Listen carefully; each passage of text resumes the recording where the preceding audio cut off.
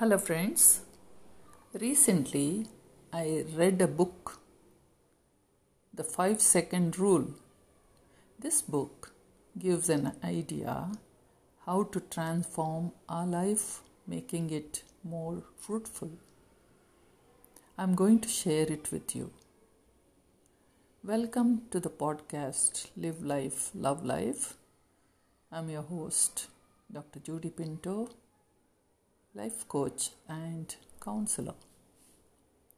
Mel Robbins explains to us how people around the world are using it to change their lives in 5 simple seconds. If you are searching for that one person who will change your life, look in the mirror. Have you heard this? Is it so simple? Yes, dear friends. Let's do it to be more peaceful and joyful. That's the goal of life, right? We wish to be more peaceful. We wish to enjoy each moment of our life. Are you a procrastinator? Are you an anxious person? Do you want to be productive? Do you want to quit any addictions? Friends, the 5 second rule is for you and for me. For me, it helped to make proper decisions. I am the one who thinks a lot before taking any decision. Yes, you need to be cautious, but too much of it may not be helpful, right?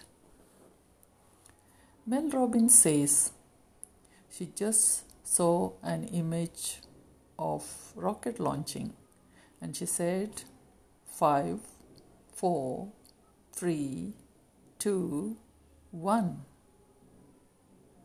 and got up from the bed that morning. She says she usually hit the snooze button.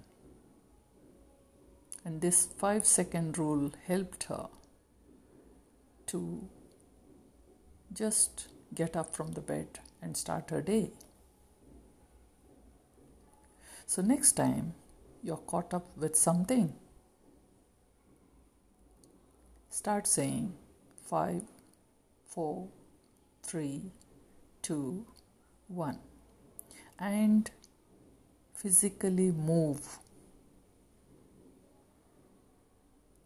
or else your brain will not cooperate with you. Something this stupid works.